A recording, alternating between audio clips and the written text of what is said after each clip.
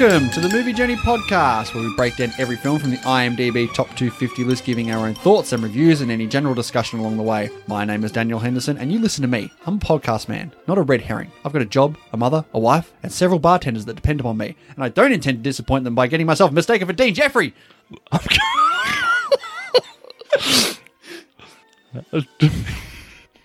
Yeah, beat that.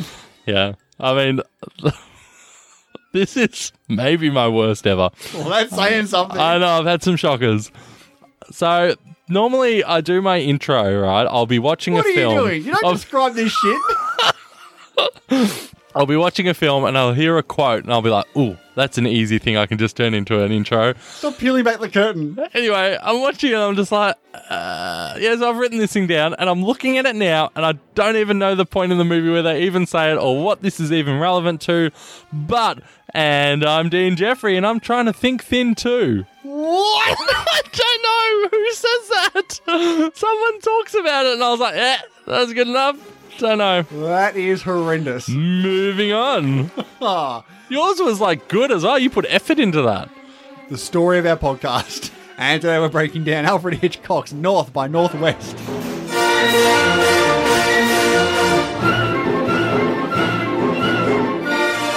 What is North by Northwest? I know what North is. I know what Northwest is.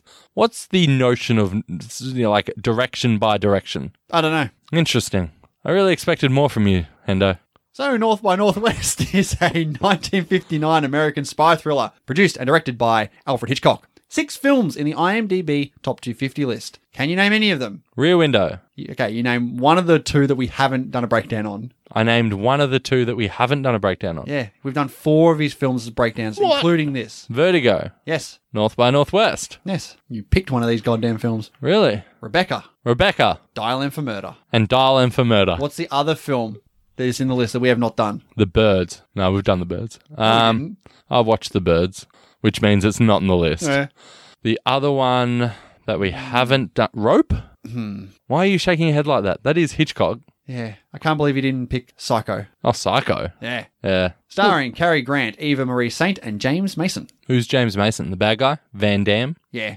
Could add Martin Landau in there as well. Who's Martin Landau? The henchman bloke. Oh my God, Leonard. Yeah, That's that's it. Martin Landau? Yes, it is. I only know him as a 100-year-old, so Yes, it's true. So do I. that's blown me away. That's what he looks like. Yeah. Wow, it's weird seeing him without his face hanging off, you know?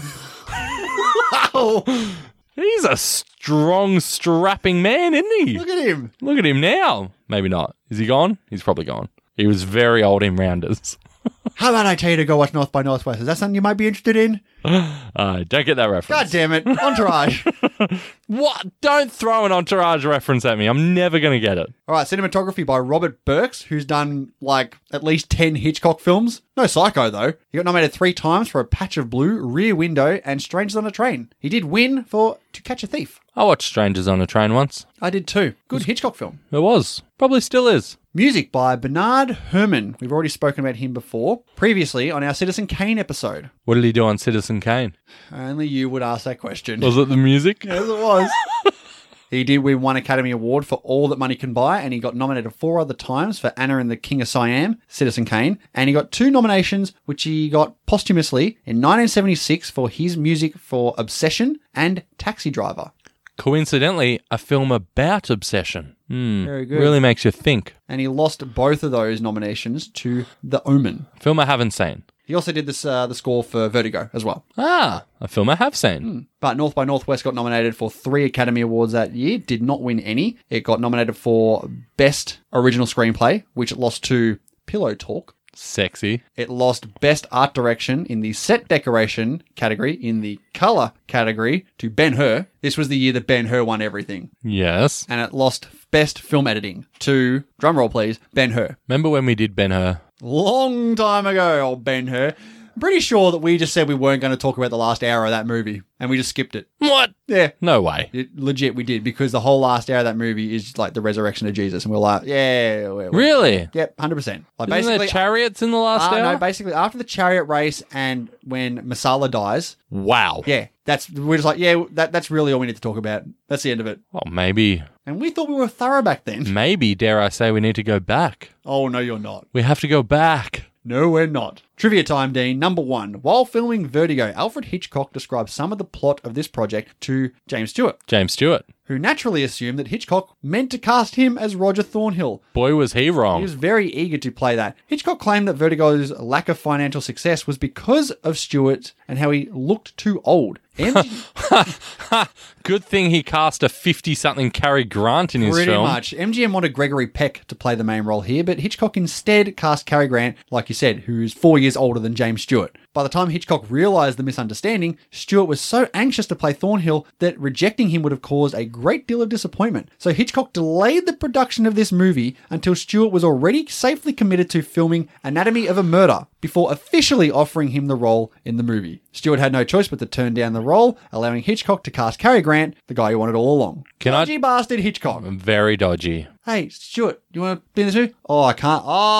Damn. I so wanted you in this movie. Number 2, pretty funny considering we've just started this film series on our Patreon. The movie has been referred to as the first James Bond film due to its similarities with splashingly colourful settings, secret agents, and an elegant, daring, wise-cracking leading man opposite a sinister yet strangely charming villain. The crop duster scene actually inspired the helicopter chase in From Russia with Love. Interesting. I don't really see this as anything like James Bond, though, because the spy actively is trying not to be a spy for 90% of this film. So You don't see James Bond going, I'm telling you, I'm not James Bond. yeah, no, I don't. I don't see it. Number 3, Alfred Hitchcock couldn't get permission to film inside the United Nations, so footage was filmed of the exterior of the building using a hidden camera, and the rooms were later recreated on a soundstage. Alfred Hitchcock filmed Cary Grant's entrance into the UN from across the street with a hidden camera, and when he gets to the top of the stairs, a man about to walk down does a double take when he sees Cary Grant, the famous actor. Oh, really? Yeah, didn't go back and look at that, Me neither. because you didn't know about it. I actually read all this trivia. Oh, bullshit. I did. You doing trivia on a film that's not Batman? I read it all. It was riveting, Hendo. Number 4, the opening title sequence by graphic designer Sol Bass is generally cited as the first to feature extended use of kinetic typography in its opening credits. Essentially get a lot of that coming up after this film in many movies. Name one. All the Bond films. Name what kinetic typography is. You see how when the stuff comes out onto the screen and it's like morphing itself onto the Oh, like in Panic Room. Exactly. That's exactly what I was thinking of when this was coming up. Number 5, budget of $4.3 million. It grossed $209,000 in its opening week at Radio City Music Hall, setting a record opening week in the theatre, as well as a record non-holiday week gross. Went on to gross another record of $404,000 in the second week. In the end, it was the number 1 film at the US box office for 7 weeks and made a total box office worldwide of $9.8 million. Impressive. But let's take a look at the history of North by Northwest in the IMDb Top 250 list. This debuted onto the very first list on the 26th of April 1996 at number 31. The highest it ever got to was a couple of years later in 1998, where it boosted up to number 14. And since then, it has just been a very small decline to where it currently sits right now at number 105 with an 8.2 over 302,000 ratings. Really not much to tell about this story. It went to 14 and then since... I mean, 14 is impressive. Yeah, but since then it's just a gradual drop. There's no up and downs. It's just a little gradual drop down. And Well, more and more movies were made, Hendo. That's right. All right, but let's see what we think of this Hitchcock film, Dean. Our 4th one out of 6. Let's do it. That is an old school MGM Lion logo, if I do say so myself. It is really old. It's actually different to all the others because this has a green background Yes, to morph in with the opening credits green background. that's true. I thought there was something wrong with my screen. Me too, for reals. Yeah, I thought I had For to change reals, the color bro. adjustment. I mean, I didn't think I'd have to change the color. I thought there was something No, wrong. you just weren't going to. If I have to watch this as green, I'm going to do it. I really like the score for this. It's fast-paced. It's exciting. I like it. It works really well for this kind of spy, adventure film. Yeah. So we see Cary Grant, Roger Thornhill. and I must admit, I had a moment of stupidity. Let's call it a moment of Hendoism, where I don't like where this is going. I was like, do you wonder if Cary Grant's still alive? Do you know what year Cary Grant was born? Like 1902 or something? Wow. 1904, Hendo. Yeah. That is... wow, he's old. I wonder if I wonder if he's 100. 9-year-old Cary Grant is still alive. Oh, whoops. You know what's funny, though? It's 119. Yeah, I know. It's not 109. What's funny, though, is I was then like, oh, okay, everyone in this film is dead. Yeah. Right? Eve St. Marie, whatever her name is that her name? Eve Marie Saint. You were close. She's still alive. Wow, because I know Martin Landau just passed away very recently. Oh, condolences. He's not my uncle or my grandfather or my great-grandfather, You could just say he's not my Martin Landau. as opposed to the Martin Landau I have. Yeah, she's still kicking. She's very old, but She'd be, 100 now? I think she's 99. She'll hit that 100. I mean, maybe. Not everyone does. Did Cary Grant not hit 100? No, he was 82. He died in 1986. I wasn't even born then. Yeah. Anyway, we see Alfred Hitchcock miss the bus. Classic Hitchcock. Classic Hitchcock, always missing that bus. Maybe you should have walked faster. So essentially what we got here is just quickly setting up Roger Thornhill because they really get into this very quickly. Do they? It's like a couple of minutes before the story just gets into it. Like you got Roger Thornhill walking down the street with his secretary. I don't know about you, but this walk down the street and cab ride with the secretary felt like it went for way too long. Really? Oh, I was just like, seriously? Am I meant to be remembering all this garbage? No, it's just This is setting up Roger nonsense. Thornhill. This is nonsense. It sets up the character of Roger Thornhill. He doesn't even act like a madman. Do you just assume every 1950s movie just equates to Mad Men? He's in advertising, Hendo. Pretty sure he did this from The Apartment as well. He's a madman. It's insane. He's not a madman. I was like, wait a minute. He's in advertising. No, I don't think there's any mucking around with this. He goes to his club, and there's a bit of a mistaken identity here, and they grab him. Whoa, you are just flying through this. The waiter is like, is there a Kaplan here? And he's like, oh, waiter, can I speak to you? And these two henchmen are just like, wow, that must be Kaplan. You idiots. And what is this waiter even doing? Getting him a drink? Yeah, but so he asks, he has a message for Kaplan, right? Calls out for Kaplan. This guy's like, who's not Kaplan, is like, hey, can you do me a solid? And he just leaves this Kaplan message. Yeah, no, never mind. So what's the intention of is it the FBI here that's with this whole fake Kaplan thing? FBI, CIA, the letters don't matter, Hendo. I'm not sure if you caught that bit later on. No, I didn't. It's the FBI. So what's the deal with them? Are they purposely putting out this fake Kaplan letter because they know that these goons are there looking for him? Like, what happens when no one answers the Kaplan letter? Just keeps yelling out Kaplan, I guess. Like, how do they know he was going to be there? Maybe it's at the hotel that he's staying at. Yeah, because Thornhill knows where to go to this hotel. Because that's something that actually makes a lot of sense now, because there was an issue that I had where I'm like, how do they rock up at this guy's hotel room? Like, how do they even know where this guy was? And it makes perfect sense that it's actually at this place. Yeah. So maybe that could be a reason. But, yep, mistaken identity. They pull this guy in. Man, Thornhill's really just pretty casual and chilling for a guy. He's very with a gun, polite. Pressed against him. Yeah, I feel like, he could bust out a line like, I hate to shatter your ego, but this ain't the first time I've had a gun pointed at me, sort of thing. And I feel like it is the first time he's had a gun pointed He doesn't act like it. I know, right? They are pretty small guns. Sort of like a gun you'd see James Bond carrying, maybe. What do you want me to say? How dare you?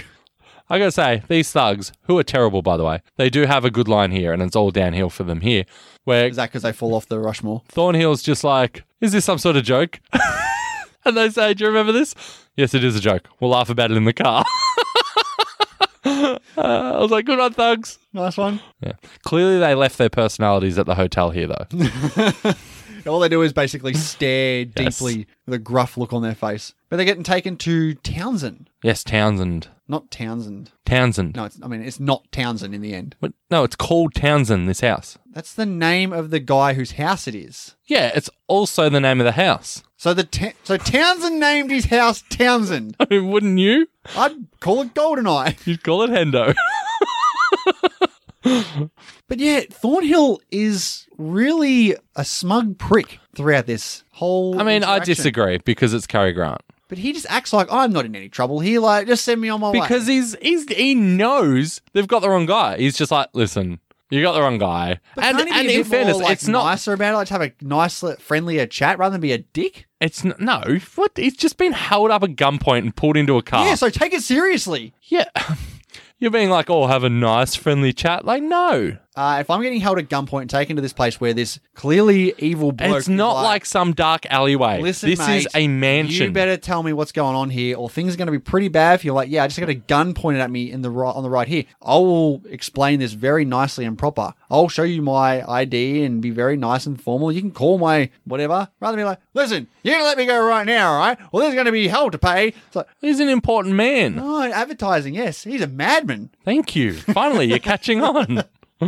But no, he says obviously he can't tell them what they want to hear because he's not Kaplan. It's funny because I haven't seen this in a long time. I think I've only seen this once. I was unsure if he was Kaplan. I was thinking, hey, maybe there's a plot twist where he actually is Kaplan, but that did not come. I also did not remember much of this film. Did you think he could be Kaplan? No, this is when my memory kicked in like, oh, that's right. He's mistaken for the spy rather than actually being the spy. But I didn't remember how he got to the point where he's running across Mount Rushmore with this woman being chased by these people. Yep. But no, they have a pretty good idea here. I mean, I say pretty good. It fails miserably, but they have a pretty good idea here where they fill him with bourbon and put him in a car and, put the pedal down. Now, I must say, great camera work showing the effects of drunk driving. I agree to an extent. I think it goes on for far too long. This car chase where he keeps swerving out of the car's way, it goes on for too long. It is excessive. What's excessive is how drunk he was, Hendo. I was on the edge of my car seat. I think this is sole purpose here is to show perhaps some innovative techniques that are being shown back in the 50s. Like, hey, look how good this is. And it was successful. But right now, it is too long. Listen, if we're going to watch these old films, you can't just be like, oh, it's slow, it's old. Like, wait, hang on. Slow and old? Yeah. You're just like, oh, it goes for too long. Like, older movies have a slower pace, Hendo. You're talking about a scene where he's driving drunk down the road. It's not slow. There's just too much of it. Okay, but were you bored? No, but it was excessive. So you were enjoying it? To a point. Sounds like it was a successful scene. I don't think it was at all. Why? Because it was too long and excessive, showing the same thing over and over. So you were bored by it? Sure. We're gonna keep going around. There you go. Don't go off about, oh, you think because it's old, it's bad. You go on about, oh, this looks cheap because it was made on a small budget. It's shit. I never said that. I think you've said that for many cheap-looking films out there. I'll tell you, one little thing I picked up on is when Thornhill calls his mum from the police station, right? And he speaks to her for a while, puts the phone down, and you know what he says? He goes, that wasn't my mother. And I was like, oh, because it's fake. He's not Thornhill. When did you stop thinking that he wasn't Thornhill? When you get the scene with the professor and all the other FBI people when they explain saying, Kaplan's made up, this guy's just taking the fall for it. Yeah, that's when. Kind of burst my bubble a bit, to be honest. I must say, very impressive how quick this turnover is for this court case. Oh, it's like next day. I was like, oh, wow, this must have jumped ahead in time. Nope. the Because they go next back day. to Townsend's house the next day. How good is the scene when they go back to Townsend's house and he's like, yes, this is where they keep all their liquor, and he opens it up and it's all books. And that's enough for them to go, righto, drunkie. Yeah. They could have changed that pretty quickly, which they did. That woman was great. Yes. That woman is just like, oh, you didn't drive, did you? That's right. And he says the couch would have stains on it. Like, what? How do you know that? So they go back to the hotel. Him and his mum go back to this hotel. And they break into Kaplan's room. Like, what? Why is he doing this? Yeah, I don't understand it, especially when, like, the mum says to him, just pay the $2, Roger. That's what he's fighting against here. He's trying to get the cops so he can not have this fine. And then he pays his mum. That's incorrect. Why? That is a throw call. That's like a callback line to an old film that Hitchcock was quite fond of, where the line was, just pay the $2. It wasn't a $2 fine. It's just like That's disappointing then. It would have been much more funny if it was like, it was a $2 fine. That's what I thought it was. I was like, wow, that's, I guess drunk driving wasn't as big an issue back then. I mean, him going into Kaplan's room, it's like, why are you doing this? Leave it alone. Like, breaking into the room is just going to make the people who think you're actually Kaplan make you think you're actually Kaplan. I mean, I think it's more a question of pride at this point for him. He's trying to clear his name to his mother. Puts on his clothes as well. Answers the phone. as Kaplan. This is Kaplan. Ridiculous. Ah, Kaplan. I was like, God damn it. What do you think? What's going to happen? I like that no one at the hotel has met Kaplan before. Again, this wasn't when I realized that Kaplan didn't exist at all. That was good, though. Gets in the elevator with the goons, and there's the mum. Are you trying to kill my son? And they all just laugh. There's a long pause, though. Yeah. There's an awkward pause. I love it how he opens the door and runs and just doesn't give a shit about his mum anymore. Yeah. Ditches the mum. Ditches the mum. Just jumps into this cab. And he says, oh, there's a car following me. Can you do anything about it? And the driver's like, yeah, for sure. And then the next scene, they're just right behind him when he pulls up to the UN. Good job, buddy.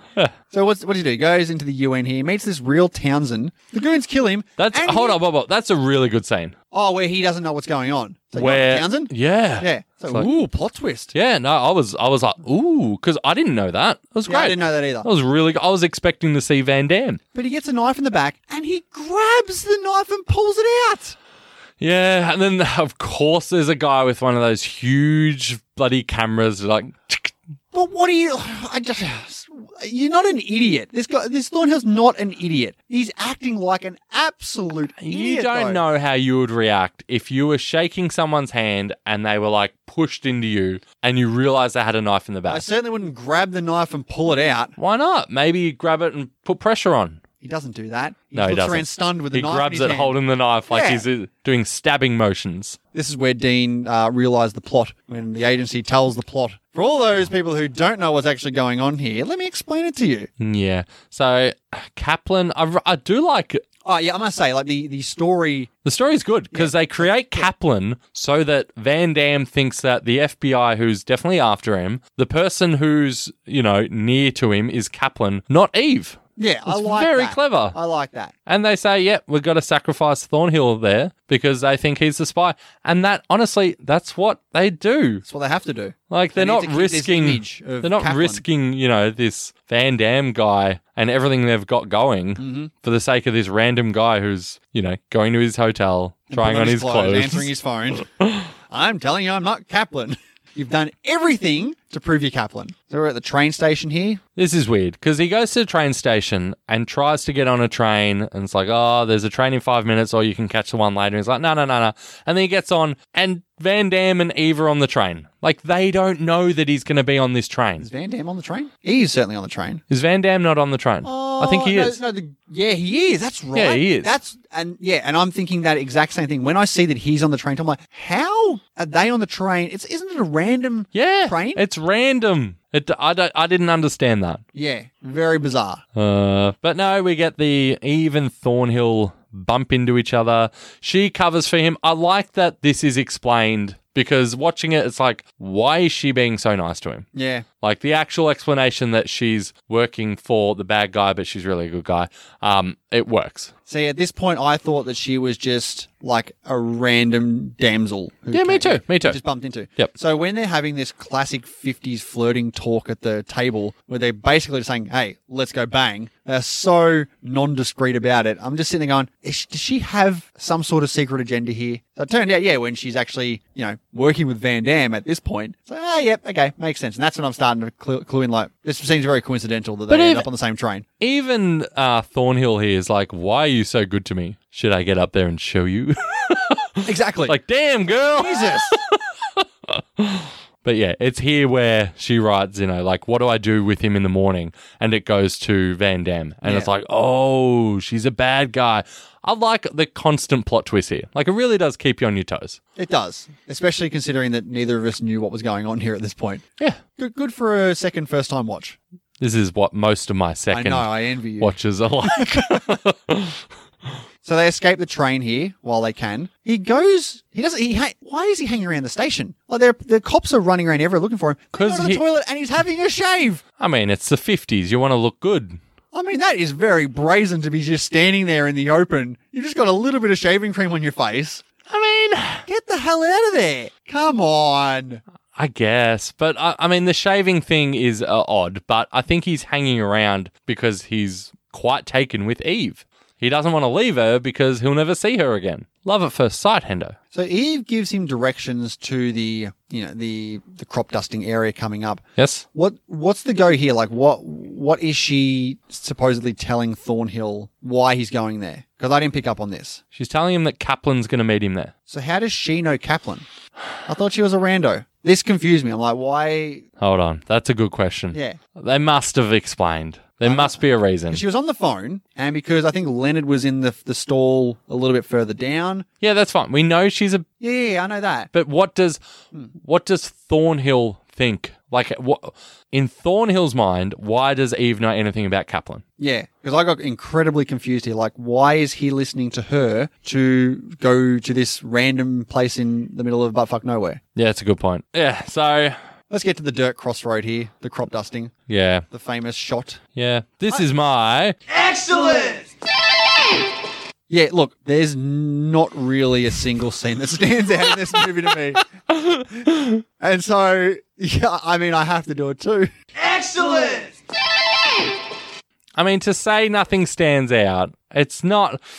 it's not like a bad thing for the film. It's just you've got two massive set pieces of this or Mount Rushmore. This is I clearly... consider Mount Rushmore, but I Nah, this have issues with that too. Yeah, this is clearly the better scene like that. Or you can pick like tiny moments, like when he gets fake shot, or when the real Townsend gets stabbed. Like there's all these little moments you can pick, or little plot twists. But really, this is the scene, and it's not just because of the plane, right? Yeah. It's not. For me, honestly, it was This point with the anticipation. this build up where he's standing there, and I'm like, gee, you wouldn't get this in a film now. No, And he's What is it standing like? there. It's a couple of minutes of Standing there, nothing. A car goes by, nothing. Car goes by, nothing. Car drives up to him, someone gets out, and it's like, oh, okay. Yep. What happens here? good shot of them on the other side of the road each. They're just staring at each other. Bus comes, he gets on it and Oh, goes. yeah, I'm waiting for the bus. I was like, oh, damn, this is really really tell me good. what's going to happen. And even like this guy, when he's like, gee, that's weird. That guy, crop dusters dusting an area with no crops. It's like, Hmm. you don't think anything of it though. And yeah, crop duster comes over and tries to shoot him. Back and forth a bit. There's obviously that iconic shot from this movie. I mean, yeah, Yeah. there's a few. And then he goes into is it corn? It has to be corn. Whatever crops it is. Yeah. Gets dusted. I didn't realize, like, actual dust. Like, what are they dusting here? I don't think it's dust. It looks like dust. It's some sort of spray that they It's use. like poison? I don't think it's poison because they're not trying to kill the crops. They're using it to enliven the crops, I'm pretty sure. Enliven. Yeah. Enrich? One of the two. Invigorate? One of the three. You went with enliven. Yes. Interesting. Yeah. And then it's so stupid that this plane flies into the side of a truck. I know, right? It's not like the truck is moving at high speeds or anything. It's also ridiculous that Thornhill here is stopping this truck and he gets run over. Like, he gets down and under the truck. But it shows how desperate he is to get someone to stop here. Get out of the way! Or the truck can just go to the other side. That's a good point. Like, this is like... And the plane had plenty of time to move. And slow down, truck. You saw him a mile away. Anyway, it was a big explosion, though. Yeah, it did look good. Of course, it was a petrol tanker, you know. Yeah, had to be. Steals the car, heads back to the hotel. Kaplan's gone because, there's no Kaplan. He realizes what's going on and he sees Eve. Eve's there. Yes. I mean, were they all in the same hotel here? Is there one hotel in this town? I mean, they're in a new town, obviously, because they've caught the train. So how do you know Kaplan was there? Eve told him. Ah. What is going on here? Yeah, I don't know. Interesting. But they go back up to Eve's room here, and he's not falling for her tricks anymore. But he's trying to act like he is because he wants to get a bit of information here. Fake's having a shower, Yeah, that was good. The whistling. little singing in the rain. Of course. You didn't even pick up on it, did you? What? How could you not pick up on the iconic singing in the rain whistling? How's it go? I can't whistle, so I can't do it.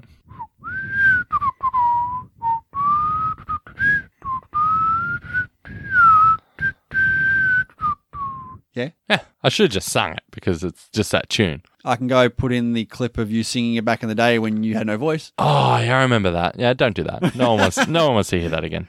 Deep in the movie journey vault, back when the IMDb journey was strong. Ah, yes. But no, he does the old shade the notepad for the info. Yes. But then he waits for his suit. Of course. He's got to look good. He's got to look suave doing this because he's technically a spy now. For himself. Because he's Kaplan now. But he's not Kaplan. He may as well be Kaplan. He's not Kaplan. He's Thornhill. He doesn't become Kaplan till later. I gotta say, Thornhill confronting Van Damme at this auction, really rubbing it in his face that they fucked. I was like, damn. He's brutal here. So he's clearly trying to get this item at this auction. Like he's so invested. He's not even listening to Thornhill at this time. Yep. We find out that this thing has microfilm in it. Yeah, small film. Of what? It's really small. It's hard to tell. What is it? It's images or film, Of? something incriminating. Is it? Who knows? It- How did they not even say what was on the film? We got it. We got the microfilm. Okay. And that's it. Just make it drugs. Like, Make it like a big pack of Coke. yeah. I don't think Coke was prominent in the 50s. What was prominent in the 50s? Acid? No, that was 70s, wasn't it? Heroin? Surely heroin. Heroin's always prominent. Is it? Back in the 50s. Did they have drugs in the 50s? They should have just made it money. I think just whiskey. Bowl of whiskey.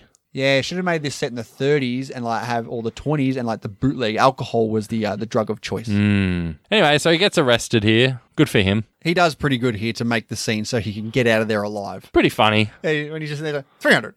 That can't be worth more than $8. Well, he's like, 6. 2,500. No, $6. He was good here. I like it. It was pretty funny. But the cops call it in, and then the FBI take him. Yeah. The Okay. professor shows up here. Yeah. Tells him that Van Damme is a importer-exporter. What does he import? We're expecting Art Vandelay to show up here. Potato chips. No, big twist here. Eve is the secret agent. I legit didn't know that. No. I thought it might have been Leonard. No. But then I realized that I remember that Leonard dies at the end. Really? Yeah, I remember that. Because one other thing I remember the Mount Rushmore, and I remember the Van Damme, or the at that point, the main bad guy didn't die, but the Martin Landau character did. Maybe I remember more than I thought. Yeah, that's a lot to remember. But no, we head to Mount Rushmore now because Thornhill is so invested in this Eve that he needs to still be part of this. Yeah, because the FBI need him to do this so that they're not, like, sus on Eve. Yeah. Because it's pretty obvious that Eve liked getting that Kaplan D, you know? Thornhill D. She like Well, they think it's getting Kaplan. the thorn. Really? You're a real thorn in my side, Hendo. Not even dignifying that with a response. Awesome. Really big scene here to convince Van Damme that Eve is not the spy. Very unexpected. When he got shot, Yep. I was very surprised. Like, oh, damn. Van Damme. Yeah, it was really good. Well, you know he's not dead. I mean, obviously. Yeah, have a little nice little They goodbye. they really don't even they don't even drag this out of having no Cary Grant on screen. It's like the next scene. Of course. He gets out of the trunk. Because he thinks that she's not going. He thinks that, okay, they've shown the Kaplan's dead, they're getting off on the plane, that's it. Well, no, Eve's going to keep going. He's pretty distraught about this. He's done a very quick 180 on this person when he thought that she was, a backstabber and a betrayer to love of my life. I've got to do everything to protect her now. Well, he has been married twice before, so clearly He wants to get married a third time. clearly he falls hard. Like, yeah, obviously he does. But he gets knocked out by the driver here because Eve needs to go, needs to get on this plane. Yes, she does. There is a good line here though from the professor. War is hell, even when it's a cold one. Nice. I thought so. I thought it was interesting as well that Eve wasn't when we learnt that Eve was working for them as a spy. I thought, okay, she's an FBI agent who's been planted in. She fell in love with Van Damme first, and then they recruited her It's as like a an rat. informant. Yeah. Once they told her of like all the bad things he was importing and exporting. I was like, okay, that's weird, but all right. I must say the set design here of the house up top Mount Rushmore. Oh, it's really good. Really good. Yeah, stylish house. Yeah, especially the way it leans all the way out. So you got Thornhill climbing up the pillars here on the angle to listen in on Leonard and Van Damme having a chat. Leonard is all over this. He knows exactly what's going on. Fucking bold of him to pull the gun. Oh, yeah. I was like, I was just like, wow, what's he doing? He's betraying him. I didn't realize he was going to shoot the blank gun. And Van Damme, correctly so, just punches him directly in the face. Yeah. Like, you piece of shit. Yeah, don't do that. Yeah, what'd you expect? Yeah, a little bit of spy espionage here, trying to get Eve's attention as he's throwing down notes and all that sort of stuff on the matches. And they basically escape. They get onto Mount Rushmore. I mean, it's okay. Can you name the presidents on Mount Rushmore? Let's see. There's Hamilton, there's Jefferson, there's Lafayette, there's You idiot. Hercules Mulligan. No, who is there? There's Washington, Lincoln, Yes, yes, Jefferson, yes. and The other guy. yeah, who is it? Have a stab. It's not Woodrow Wilson. Oh, that's what I was thinking of. Woodrow. Can you name any other Is there presidents? another angle of Washington? No. Like his good side and his bad side? I mean, without looking this up, I believe it's Roosevelt. Okay, I'll take your word for it. So it's this ending. It's a bit weird. It's literally Leonard is about to kill Thornhill. He gets sniped, and Van Damme's just standing there right next to them. Seems pretty casual. I honestly thought that he was like an informant. Oh, really? I had to look up that he'd been arrested. Wow, Departed style. Like he's just standing there like, oh, you didn't have to do that. It's like, wait, are you like in on this? Like Leonard was the big bad guy all along. It's like, no, that doesn't make any sense. Yeah, that's weird. What about this weird transition where he's like holding Oh. it over the edge? Here we go. What? Yeah, that threw me a bit. I'm like, what the hell is this? And they're married. And of course, the whole train goes into the tunnel thing because they're going to bang. I'm like, that is the weirdest transition I have seen in a movie. It's a very quick ending. Like, I actually think the Mount Rushmore scene does go for too long. Yeah, because there's a lot of shots of them just like climbing up and down. Yeah. Bits and pieces. And you do lose track of where they are and how dangerous the surface they are is on. Like, Yeah. at some points, it looks like they're on like a curved nose and if they just move the wrong incredibly bit, smooth. they're gone. And then at another point, it looks like there's almost steps. Yeah. You're like, wait, what? Anyway, Yeah. odd ending. Yeah, I think the ending to this is very bizarre. But that is it for North by Northwest. Any last words? All right, Dean, what's your final thoughts on North by Northwest? Yeah, I really enjoyed it. There's definitely plot holes and things that I didn't understand. And considering you also didn't understand the same things, I'm going to blame the film. That's right, you do look to me for guidance in most things. I think if both of us who are watching closely and doing notes are missing key plot points, As long as one of us is doing it. I think there's issues. As we said, the ending's rough, but Cary Grant, it cannot be understated how entertaining it is to watch Cary Grant on screen. It is so easy to tell why this guy was so huge for so long. He is incredibly charismatic. I love watching Cary Grant. And also, like, it is a Hitchcock film. You can tell there are definite, playing with the camera. The direction is Hitchcockian, whatever that means. For me, though, I am going to drop it. I think for me, I had this at 4.5. Wow! Yeah, I had this at 4.5. I'm dropping it to 3.5. Okay. Well, I agree with a lot of what you said there. I think that Cary Grant really brings on the suave and sophistication that this movie needs. He is easily the best thing about this movie, the leading man who controls the majority of this film. He brings an element of stealth and a lot of humor as well. The story is very good too. I like this whole mistaken identity plot, even though the character of Thornhill does do some ridiculously dumb shit along the way here. There's a lot of nonsensical things that happen, but the general premise of this story I thought was quite entertaining and engaging. The score for this film is really good too, very energetic and upbeat. I also think the dialogue and the script in this film is very sharp as well, and I think that has that does have a lot to do with Cary Grant and how he delivers that. But I feel like the majority of this film is very sharply written in regards to characters' dialogue, not in regards to plot devices and things like that. There is a lot of stuff that is an issue with this film, though. I think it does drag at certain points, and like I said, a majority of this plot just doesn't make any sense. The ending is incredibly weird. There's nothing that truly stands out for me with this film. I think it's very mid-tier Hitchcock, and I'm going to go a slight 3 stars. Fair enough.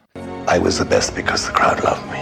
All right, Dean, where's this going to sit on your rankings? All right, for me, yeah, I mean, we've done so many classics, like really highly rated films lately that, yeah, I'm going towards the bottom end of the list here. Not too far down, but let's start with another really old film here at number 64, Rebecca. I do think Rebecca's better than this. Then we keep going down. It's a Wonderful Life. I prefer Hachi. I mean, come on. Hachi's way too low there. Hachi's better. And then we hit Amadeus. Amadeus. Yeah, that's where it's going to stop. I think North by Northwest is better than Amadeus, so it is going to be my new number 67. All right, Hendo, what about you? All right, let's start at the bottom of my 3-star list, which is actually quite small. Let's put it against A Beautiful Mind, and I think that this is better than that film. Oh, you do hate A Beautiful Mind. I do indeed. I mean, Wow. I'm not trying to defend I it was here. joking. I am clearly joking as well. It's a 3-star film. Sherlock Jr. is next. This is better than Sherlock Jr. I also think it's better than Infernal Affairs. And I do think it's better than Doctor Strangelove or How I Learned to Stop Wearing a Leather Bomb. I don't think it's better than Howl's Moving Castle, though. So I'm going to put North by Northwest as my new number 81 out of 90 films we've done, Dean. Wow, closing in on the 91st. Wow, we're pretty close now, I reckon. My name is Nicholas Haskins, and I'd like a moment of your time to tell you about the 5th annual live stream for The Cure. To do that, I brought along 2 people whom I couldn't do this event without, Gerald Morris and Dan Brennick. Over the past 4 years, the live stream for The Cure has raised over $30,000 for the Cancer Research Institute. That contribution is helping to fund research into cancer immunotherapy, training the body's immune system to fight all forms of cancer. This year, we're aiming for our biggest goal yet as we try to raise $15,000 in 50 hours on the air. Tune in May 19th through the 23rd as we're joined live by podcasters and content creators from around the world. With your help, we can continue the fight for a future immune to cancer. Together, we can make a difference. All right, before we continue, we'd just like to say this show is brought to you by our awesome patrons who've been supporting the show for nearly 3 years, Dean. Yes, they have. They are fantastic, and we are forever Feville. We're forever grateful. We love our Freville patrons. No, we just started our James Bond series over there. We just released Dr. No. Got a big, long 26 weeks ahead of us. Yes, we do. I'm looking forward to it. I'm a bit hazy on the non-Connery Craig Bonds, so keen to rewatch the middle ones. Yeah, there are a couple of good gems in the middle there. We seem to be releasing a lot of stuff over there for our patrons at the moment. When we do give out our top 5 episodes during the main feed, we also release our top 10 for that particular list out for our patrons. We just updated our tier levels. Lots more content coming out for the patrons. If you want to check out anything we've got to offer over there, just head on over to patreon.com/themoviejourney. All right, mate, let's get to... We may still have mail. Mail. Here it is. And this could be it. where we let our patrons review the films that we break down. First one here from David Powell. Cary Grant being chased by a plane. That scene atop Mount Rushmore. Eva Marie Saint. Bernard Herrmann's score. Soul Bass opening. This is peak Hitchcock. All right then. Next up from Nerdrovert. Not sure I'd put it in Rear Window tier Hitchcock. Doesn't pack quite the same punch on a rewatch, but still a great Cary Grant performance. 3.5. Right there with you, Nerdrovert. Very good. Thank you guys for putting in a response. But of course we've got... Alfred Hitchcock and Cary Grant have made countless films, together or separate, over the years, and I'm not going to pretend to have a grasp on either's filmography. From what I have seen, though, they're both exceptionally gifted at their craft, and pairing Hitchcock's vision with Cary's acting prowess does create a match made in heaven. Cary Grant is a truly magnificent actor. Even when I was a kid, I absolutely loved Cary Grant. You know, someone would want to put on an old movie, and I just wouldn't be interested in it at all, until they say, Cary Grant's in it. Oh, well, why didn't you say so? I only rewatched North by Northwest a few years ago, but I've already forgotten everything that was in the movie. So watching it again today, it was like a first-time viewing. Absolutely love the plot, love the characters. The mystery of Grant being set up as a secret agent is really compelling. The film's plot, you just don't know where it's going to go. It's really unpredictable. And Cary has this everyman quality that you can really put yourself into his shoes and you want to root for him the whole movie. The cinematography, the scenes, the setting, it's all captivating. I mean, I suppose it's not the best film of its type. I prefer Charade and Rear Window, but North by Northwest holds up to, say, Vertigo. It's just an excellent movie, oozing class and expertise that's irreplicable in this age. In fact, it does make me want to watch more Hitchcock films. He's got to be my favourite director until maybe the 1990s. Yep, so love the movie, love Cary Grant, and the bad guys were pretty cool in this one. 4 stars. All right, Shane with a North by Northwest love there. With the Hitchcock love. Favourite director until the 90s. I wonder who took over then. Tarantino? Surely. Yeah, has to be. Scorsese? I mean, if he's including 90s Scorsese, but not 80s and 70s, mostly 70s Scorsese, then I disagree. Anyway, thanks, Shane, for that great review. Thank you, Shane. We're both masters. Who won? How did it end? All right, mate, it's time to find out the results of our Pod v Pod 46 movie draft, where we battled the Vern from Cinema Recall in our blind movie draft on Stephen King adaptations. Now, we were lucky enough to draft first, and we picked The Shawshank Redemption, The Shining, The Green Mile, It Chapter 1, and The Mist. And the Vern took Misery, Stand By Me, Carrie, Christine, and The Running Man. All right, let's take a look at some responses here. Joe Banyard said, can't believe neither team picked The Lawnmower Man. Yeah, look, I considered never picking it. I've heard that it's nothing like the book. I have no idea. Binge movies say Movie Journey all day. Renegade says the same. Team Movie Journey, and it's a blowout. TV's Travis, the one and only, says no contest, Team Movie Journey here. And that's not because Team Cinema Recall has poor choices, but Shawshank and The Shining on the same list. That's almost unfair. Gidget Von LaRue says Team Cinema Recall gets my vote. Christine is so underappreciated. Mario in the Bar says, man, this is hard. Good movies on both teams, but going with Team Cinema Recall simply because they have Stand By Me on it, and it's one of my top 10 movies of all time. That's a good reason to pick that list then. Awesome patron Eliani Silvermere says, wow, is Team Movie Journey stacked? In Session Films say, I do love Team Movie Journey, but Stand By Me is maybe my favourite of the bunch. Misery is excellent, and Carrie is one of the great horror films. And Christine isn't talked about enough. My vote goes to Team Cinema Recall, but great stuff all round. Thank you very much, JD. Note Revert says Team Movie Journey not only has 4 heavyweight picks, they all show the range of Stephen King as well. Cinema Roulette Podcast say, Team Cinema Recall, not much of a contest in my eyes. Give me blood, and I guess Stand By Me. Brother Shane said, you had me at Shawshank.